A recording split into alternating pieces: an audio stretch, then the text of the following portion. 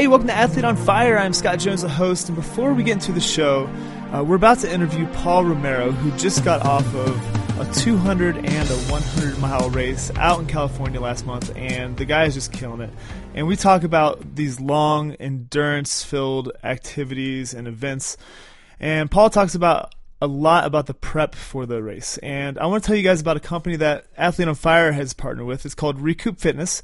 They just launched their inaugural product. It's called the Stinger, and it's a recovery product. So if you know what the foam roller is, and if you've ever used an ice cup, and if you've ever used a lacrosse ball for recovery, it's taking the best of all three of those and putting it into one product.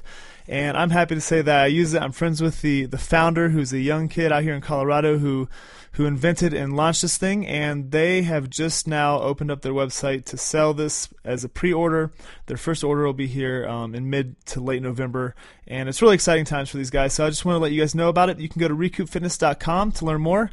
If you're into recovery from any kind of athletic endeavor or just sitting at the desk all day long, this is a good thing for you. So we're going to go learn from Paul about what to do before you go race and go do these crazy epic adventures. So I'm going to step back and let you guys enjoy the show. Thanks a lot.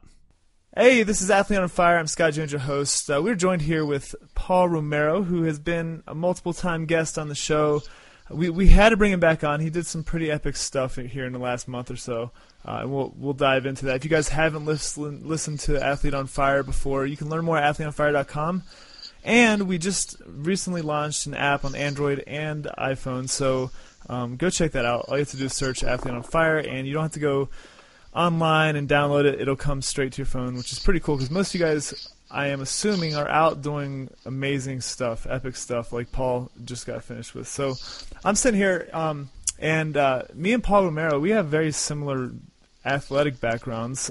He's done more cycling type stuff and adventure type stuff, but in our early days, very similar build. That's what I'm trying to get to even before the other stuff. Like I'm 6'2", 195, 200 pretty much all the time unless I really want to do more endurance. But yeah, that's where I typically stay. And Paul's been doing some crazy distances at a similar build to me. So Paul, how tall are you again, and how much do you weigh?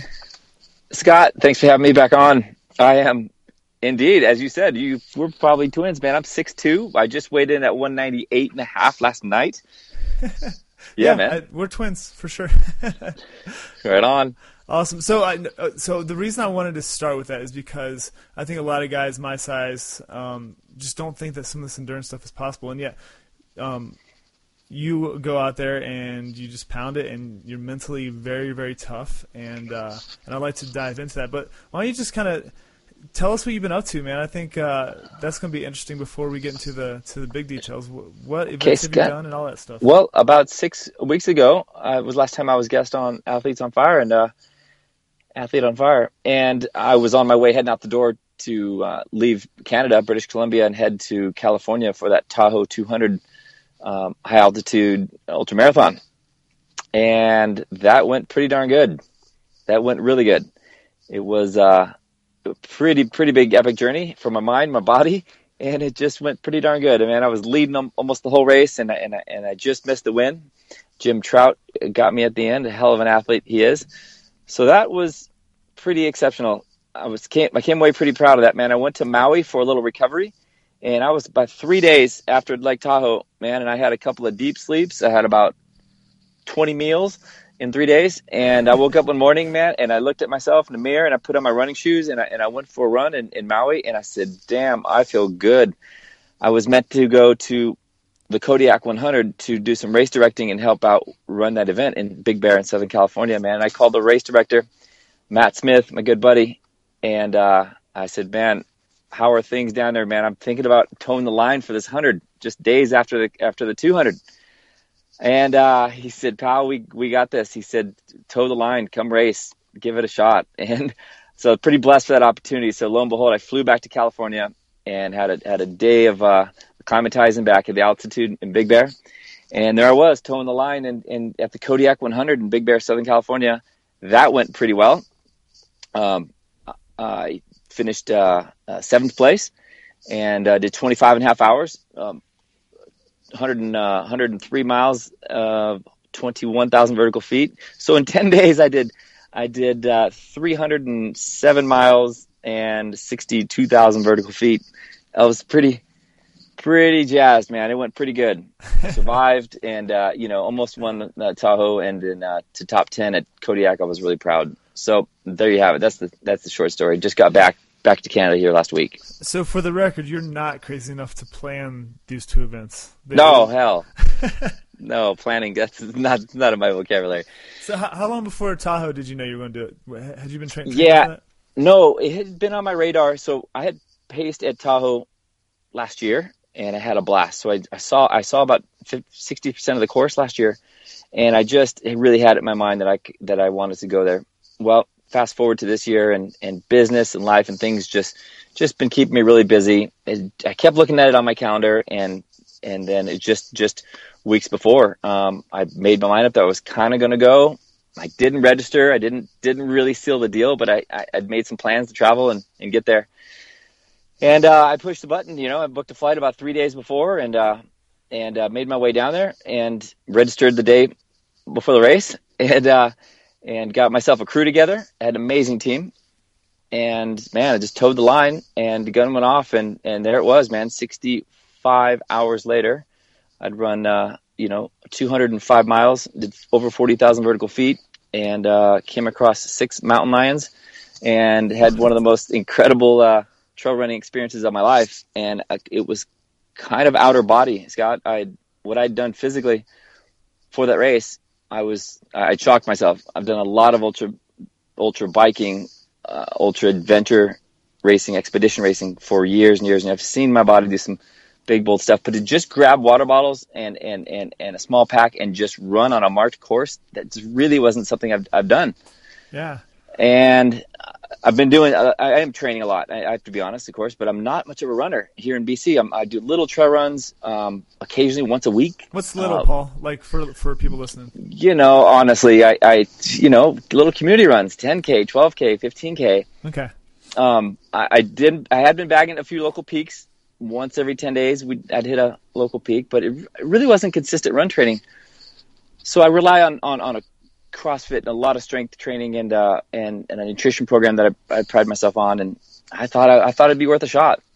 And it turns out it all kind of really gelled to me, moving well at high altitude in a nice diesel truck pace. You can imagine 200 miles, Scott. It's not 10K pace, man. We weren't breaking any land speed records out there.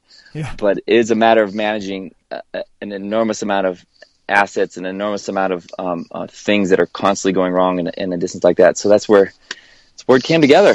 So pretty pleased. So here in a few minutes, I want to talk about strength and structure versus base and general endurance. We'll talk about that in a minute, because that's probably a tenet of your training that you teach to your athletes. You hit it on the head. But before we do that, I'm listening. I'm a race director out here in Colorado as well, and I know you've RD'd, right? Indeed, Yes. Indeed, plenty less. So do you ever find it funny how hypocritical we are? Like, the worst thing that we hate people who sign up on the last minute. Hate it. Why are you doing that to people, man? Man, if I showed you the emails I get from the race director, she was kind, but at the same time being like, come on, don't be that guy. But, life is just struggle. It's a long haul, and it was tough timing, but, I don't know. She was very kind. Candace is an amazing race director. Tahoe 200, highly recommended. Candace Bird is phenomenal woman and race director. Man, 200 miles. You didn't go 20 meters without seeing a ribbon. That course marked impeccably. Awesome. Pretty cool. So let's talk about the trail, and then we'll go back on the training piece, because I think understanding what you did first and then how you did it second would be interesting. So talk about the trail a little bit. Talk about some of the experiences. I always think like the wildlife stories are crazy. The hallucinations you always hear about ultra runners having crazy hallucinations. Talk about a couple walls that you hit and how you got through them. And I'll just let you talk, and I'll interrupt every once in a while when it gets interesting. Scott, the course at Tahoe, for example, was on mostly the Tahoe Rim Trail. Tahoe Rim Trail goes around the circumference of Lake Tahoe, and of course, it's on Lake Tahoe sits on the border of California and Nevada. It's an amazing landmark. It's one of my favorite landmarks in all of the U.S. And this trail, well, my gosh, I I love Lake Tahoe, and nothing against the area for sure, but that trail is beat up. Yeah. Holy, rough, jagged, brutal, just brutal terrain for much of it. Around the North Shore, it got smooth, and there was some nice trail, but my gosh, rough footing. There's an area called the Rubicon, which is the first 100K of the race. You go 100K before you get to see your crew. And in that 100K, there was this section called the Rubicon, just massive boulder strewn mountainsides that was either a foot of moon dust or you were on these large house-sized boulders. Very strange. Very little running, just tough scrambling, and this deep moon dust that was just, you were in your shoes and just up to your shins in it sometimes. Really bizarre. Extremely tough first 100 kilometer, but I felt good. And there I was in the lead, just kind of like, oh shit, I have no business leading this race. I was going there for a top 20 in a buckle. And here I was just leading the race. I'm like, oh man, I don't want to be that guy. I don't want to be blown up and then sitting in my car at a quarter of the way through the race, blown out. But I just felt like $1,000,000. I just kept going. And I just, to my surprise, I was oxygenating well. And my feet were impeccably good. I'm running in those ultra paradigms with no socks and big size 13, spacious, amazing shoe. And my feet were absolutely butter and perfect the whole race. No blisters. No socks? No socks. I did the whole 500 kilometers in both races, no socks, and no blisters. Do you wear gaiters? No gaiters. No, can't stand those things. Is this just a Paul thing? Like I don't know. Yeah. I got some looks and I got some comments, and the race director pretty much almost insisted we all wear gaiters. It was going to be that bad, but I have a little strategy to that as well, and it worked out. It's very lightweight, and my feet are kind of tough, but they're not nothing overly calloused or gross. In fact, I polish them and file them and get them good and smooth. This race just kept amazing. The weather was perfect in Lake Tahoe. There had been smoke and fires in the area, so man, there was a smoke factor which went on to play a big factor in the end of the race to my respiratory. My respiratory took a big hit from the smoke. That was brutal. I just kept going, Scott. I'm on some formulas, some new adaptogens, formulas of adaptogens that I'm using to keep me mentally focused. The cortisol lowering, the inflammation buffered, the mental clarity, the oxygenation happening with these formulas. And I'm using this new fuel. The last time we spoke on the last Athlete in Motion, I spoke of this new fuel called Core out of Southern California. This stuff is just out of this world. An amazing fuel. It worked constantly. I fueled just right. I managed my resting pretty good, and things were going well until about mile 170-ish, when the smoke it progressively been getting bad for me, and then I was in full bronchospasm, and leaned over on my trekking poles with inspiratory and expiratory wheezes. You could have heard me from 20 feet away, and unable to oxygenate. So I was I'd run, I'd come to a stop, I'd run, I'd come to a stop, and for the first time I felt what asthmatics feel like. And I tell you what, I have whole new empathy for asthmatics, because that is a crappy feeling. Man, and so here comes Jim Trout running a great conservative race, and that guy just ran by me, and I put out a second wind and really tried to get him in the last mile 190s, and then the harder I went, the more I would bronchospasm and came to a halt. So I just kind of limped my way in. Pretty proud of it though, and amazing wildlife sightings. Lake Tahoe is full of wildlife, man. I came across several mountain lion, giant buck, snakes, the whole Sierra Nevada thing. It was pretty darn amazing. I didn't wear anything but a light t-shirt for 3 days, day and night. And we were up to 10,000 feet, Scott. I didn't have to even put a shell or a arm warmers on or nothing. So it was just one of those blessed races where everything was kind of just beautiful and nice. What were the day and night temps, out of curiosity? Day was probably 80 degrees at altitude, so that definitely feels roasty. It was warm day, and then at night had to be, I think we got in the 30s, 40s. But when you're just hammering along, that's just beautiful running weather. Same thing happened down in Big Bear. It was blessed weather. The whole California weather was incredible. What's your threshold for cooler weather? Because 30. Some people wear a long sleeve T-shirt if it's in the mid 30s. Some people won't. Like, do you have a good cold threshold? I do. I've spent a lot of time in the cold, and I don't like to be cold. No more than the next guy, but I find to keep moving. Yeah. Stopping would have been another story, but I don't stop much or ever really. So, people tell me I'm probably wear less clothing than I had a small parka in my pack, so I was prepared, but I like to keep it light and lean. And I had this brand new Solomon kit, top and bottom, that was just breathing and chafing free, and everything. When you got the right kit on, it just feels good, right? Yeah. Do you use any product for chafing, or you just? I did. I used Foot Goop. I used the new Foot Goop. He's out of California. This lube is amazing. I did use it on my feet and downtown, and things went just perfect. Yeah. I reapplied every several hours, and I finished the race, and I was like happy camper. It's amazing how something that really isn't going to be a serious issue over time can be such a serious issue in a short period of time. It's like, oh my gosh. Catastrophic. I've been there. I've definitely been there. I told the story, matter of fact, during Tahoe, a couple of my worst epics. Sweden, an adventure race where I was, I had massive infection in the whole 9 yards down there with 3 days to go. Oh man. And a few of those tales. But yeah, I've learned my lessons, and that's another thing where all these things kind of just came together for this race for me, and it just was blessed. I really, a chafing can be something that can change your whole race. With a chafe, you start limping, you start walking weird, and there comes the knee pain, which then you get a compensatory hip pain on the other side. You get shit can fall apart with just one mistake. Yeah. And so I was blessed. I took care of all the little things, and kept moving. How long until your respiratory system cleared up after the smoke? Scott, I was down. I was in pain on deep breathing for a good 3 days, 2-3 days. Had that rattle, kind of a lactic rattle, and a tightness, and pain on deep breath was a good 3 days. And I got out to Maui, and some good thick moist air, and some ocean swimming, and it kind of went away one night, more or less.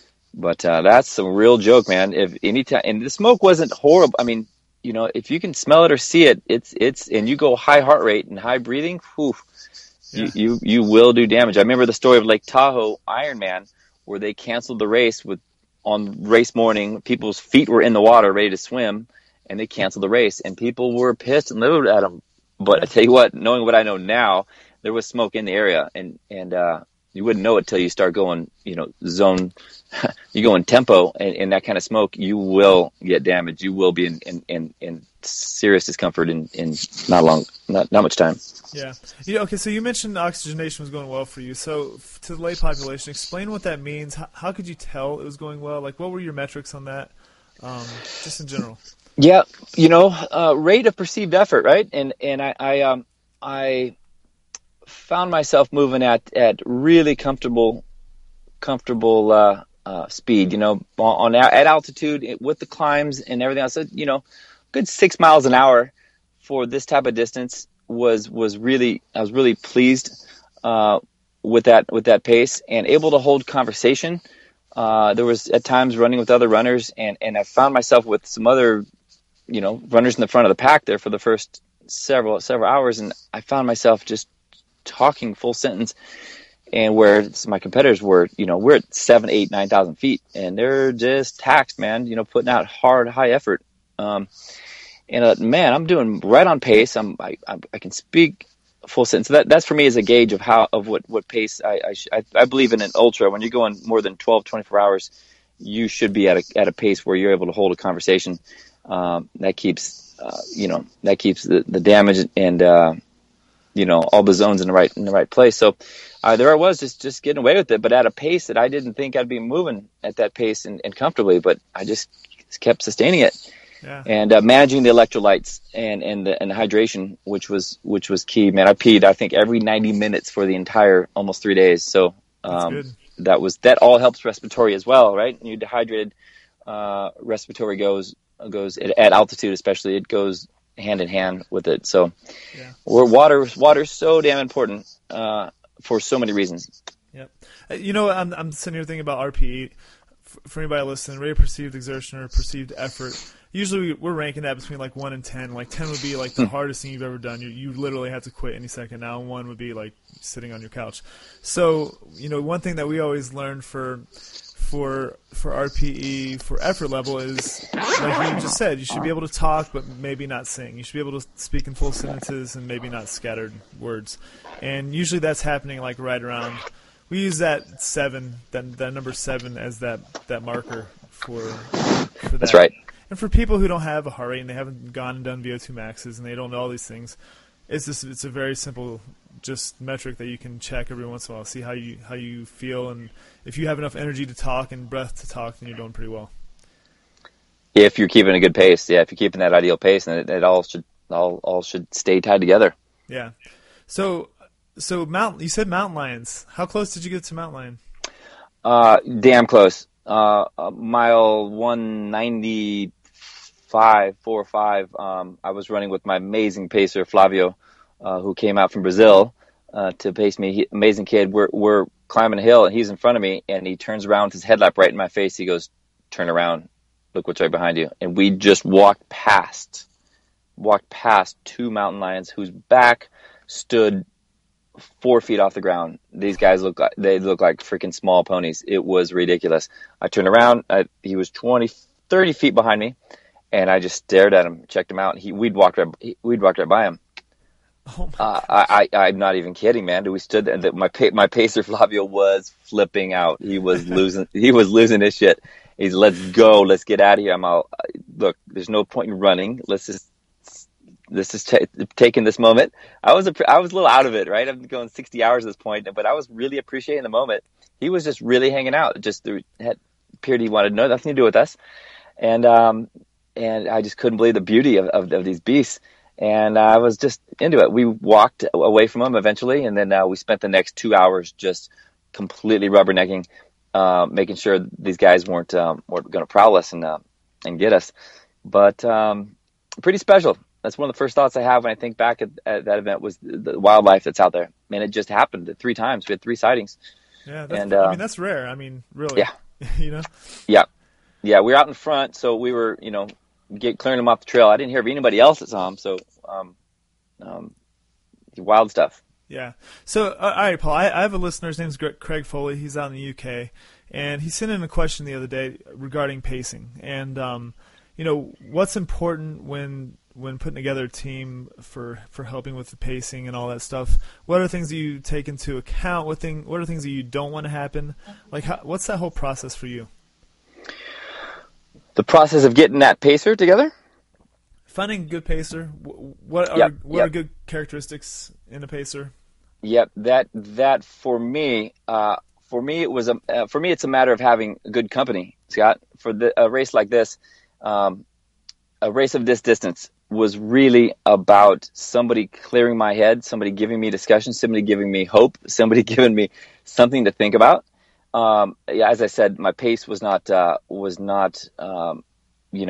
my paces were doing 20, 30K with me at a time, which is, and these are extremely fit, athletes. So of course you've got to have yourself a fit, solid athlete that can more than capable of doing, the speed and distance but more than that, you just don't want, if you got somebody running with you and they're running with you, that's okay. But unless there's quality conversation and somebody that can say the right things, and if you do get into your valleys and the wheels start coming off and you have issues, you have somebody there that can help oversee your crisis. Whether it's somebody to look into your hydration, somebody just doing a little checklist for you. I love my checklist. I love talking about checklists, urination, food, electrolytes, water, and just do a constant loop of all the priorities. So that's what I have my pacer doing, and speaking that frequently, and passing the time, and having random discussions taken to mind completely off the race. You can only talk about your pace and your speed and your damn piss so much. So let's talk about a random politics, the last movie, religion, whatever. And boy, you find yourself moving when you can get your mind distracted. You can find yourself moving actually better and at good speed. So answer your questions, Scott. I like good company. Yeah, that's okay. So what was the last movie you saw before your race? Oh man, I caught Cowspiracy, the amazing documentary that I think everybody has got to see. I haven't seen that. What's it called again? Cowspiracy. It's one of the hottest talked about documentaries right now, available on Netflix, of course. Oh, nice. It's probably the most comprehensive and story of sustainable food on the planet. It's a California guy that did an amazing documentary on what's happening with animal products. And I'm an animal eater. But tell you what, this is one movie that has made me create some change in my ways immediately. Yeah. What changed? I'm just kind of curious. Oh, buddy, I've been off beef for 25 years already, and that was due in part because of what I'd seen in Brazil and what I've seen in rainforests, and what I'd heard just out of high school what McDonald's was doing to deforest. Number one factor in deforesting the world was McDonald's, and I'd never stepped foot in a McDonald's again, and I haven't had beef since then. And I've flown over Brazil, and I saw the catastrophic stuff that's happened there 20 years ago. And what was happening with all of that, and that's all right back to being found to be, the number one cause of poor food quality and water quality in oceans, and it gets complicated. But anyways, my changes are reducing. Just today, I made a choice to not go whey. I went vegan protein for the first time ever, and I'm going to be continuing to do that. I'm gonna get away from whey, and I'm already off beef. And there's certainly other animal. I still do eggs. I had eggs this morning. I had my bacon this morning. But I might be making some choices to get away from animal products that are from animal agriculture. It's check out that movie, dude. It'll make you think deep about some stuff. All right. So having conversation out there at 3 a.m. about that kind of stuff is pretty cool. Yeah, and that's going to last a while too, because and you look at your watch before you go, shit, it's 5 o'clock. How'd that happen? And yeah. My go-to on like long hikes and stuff is always just naming states and cities. It's the dumbest thing, but I'm obsessed with it, so it's always fun. Nice. All right, so so we talked about you you're not the guy that's putting in 100-mile running weeks before you go train for something like this.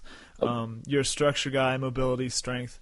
So let's talk about how someone who's 6'2", 200 pounds can go out there and compete in a 200-mile race event with a certain type of training. Okay, good question. It definitely serves to remind listeners that I'm coaching kind of full-time, which is important. So I'm a student of coaching, teaching, preaching, body movement, and good range of motion and proper running technique. I've not been a run coach in past. I don't have degrees to support this, but I have raced and ran a couple of million miles myself, and I watch humans move everywhere I go, and I've also self-taught a ton. So I love teaching really good run, strike and gait, and cadence and posture and so on. So I not a week goes by I'm not coaching 3-4 athletes and doing extensive video analysis and correcting strike and gait and whole 9 yards. So when you talk it enough, it just in every little 5K, 10K I go out with B-level runners, or I go out with some fast local boys. Either way, I don't go 100 meters without me thinking about some correction, some posture alignment, some strike correction. I'm kind of a geek like that. So I'm just constantly. So when I got the starting line and got into this race in 4, 6, 8, 10, 20, 40, 60 hours, I got this little loop in my head where I'm just, man, my hips alignment, shoulders down, back. I make sure my chin's up, head on my head forward. I need to be forefoot, midfoot, and I go right back to the head, back up to my head, back to my shoulders. And so before I know it, I'm kind of smooth on my body, lightweight on my feet, and that pays off in dividends, right? And you don't got to run 100 miles a week to get that kind of form. Right. And I'm proof of it. I won't say I'm perfect. I can always use some, but I tell you what, I do work on it constantly. So I'm not falling apart as far as form goes. And in order to keep that form, Scott, as well as I do, we've got to have some strength, and that posterior chain has got to be able to hold that posture in good pose, and keep everything in alignment so that the posture doesn't go when you're 100K into these races or whatever. So if the strength's there and the body stays in good alignment, and I'm working on that light foot and that proper cadence, then it becomes a matter of fuel. And that's a whole nother encyclopedia. So my size and my stature, I'm 200 pounds, but I do some cardio. I'm doing some very intense short stuff that just has my VO2 max kind of up there. I'm definitely not world class by any means, but I'm able to hold my own on the hills. And if the fuel's good and the form is good, and you know how to attack hills so that you don't throw that heart rate into the dumps, and before you know it, you're just kind of gliding through the woods, on your way to a finish line of a big silly race. So that's the short synopsis of it, Scott. Would you ever say that there's a minimum that someone should be able to do before they go race like this, or should people just go and say, okay, this is where I'm at, I'm going to see what I have? I get asked that a lot, and I bet you do as well. As a coach. How many miles should I run? What did you do to do it? Well, I can't answer that, man. Yeah. How I would answer that would be, I'd love to see you in the gym moving some heavy weights 3 days a week. I'd love to see you with a physio and doing some floor work 1 hour a day. And you're looking at me like, well, no, I'm asking you about running. Yep. Yeah, I'm talking about moving some steel. I'm talking about working on mobility. I'm talking about going to a track and maybe running 5K with a video camera and a playback. But you've got to have it in you to be able to run through the woods for some hours. That's for sure. But then what goes in the bottle and the bladder is just as important, as well as I do. That good runner, that good form doesn't mean crap when you're falling apart internally.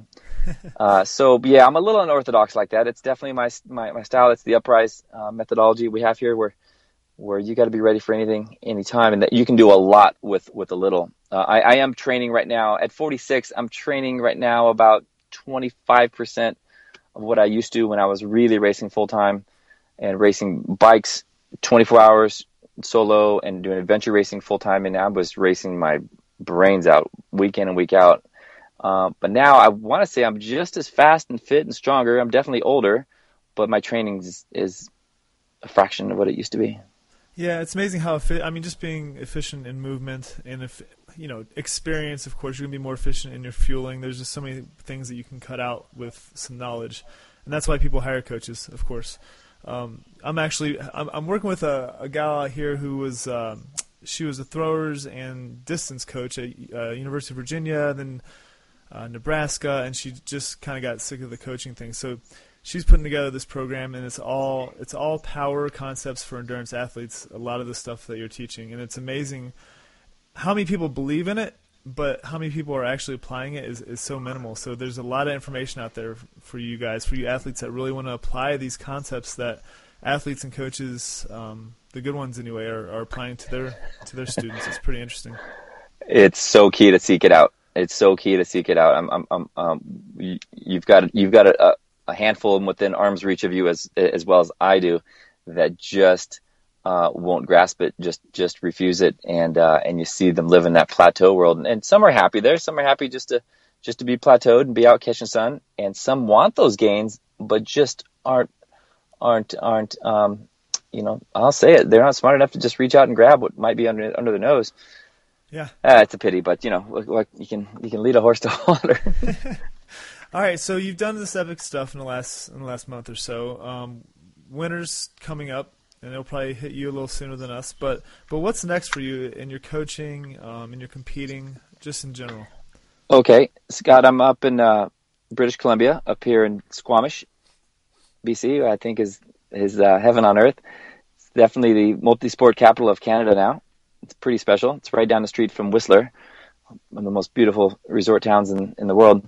I'm really fortunate to be partnering up with Four Seasons Resort in Whistler, and we are neck deep in developing a really progressive wellness, performance, and fitness programs based at Four Seasons, and it will involve average Joe and Jane on up to elite level coaching and programs, retreats, and the likes with a whole studio, and including some wellness and practitioners that is going to be very unique for this area, encompassing all that I wanted to deliver to my clients and athletes will be in one hub, one center, and done in the lap of luxury, and done here in Whistler with a very holistic approach to taking athletes to the next level.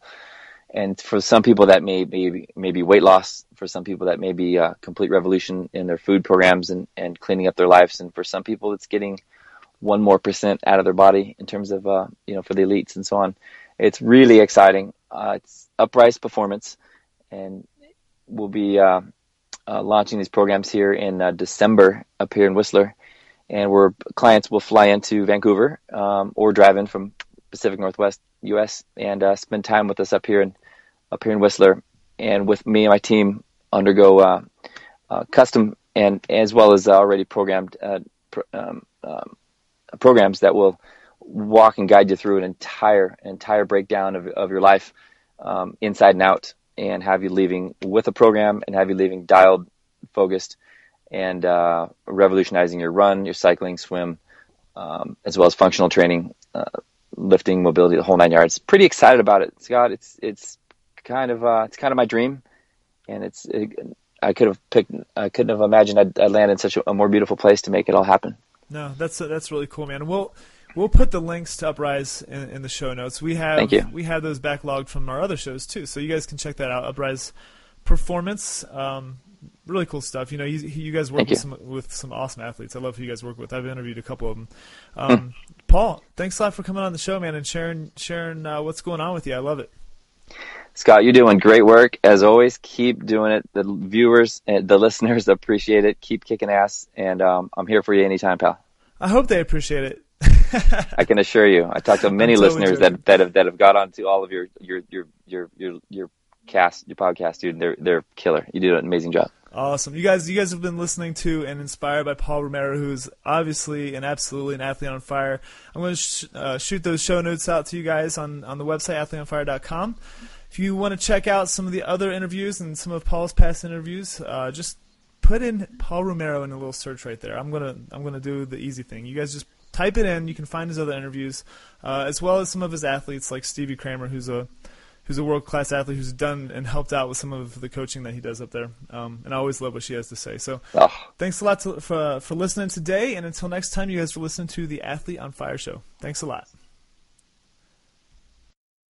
Thank you for listening to Athlete on Fire. Stay fired up with additional resources and information at athleteonfire.com.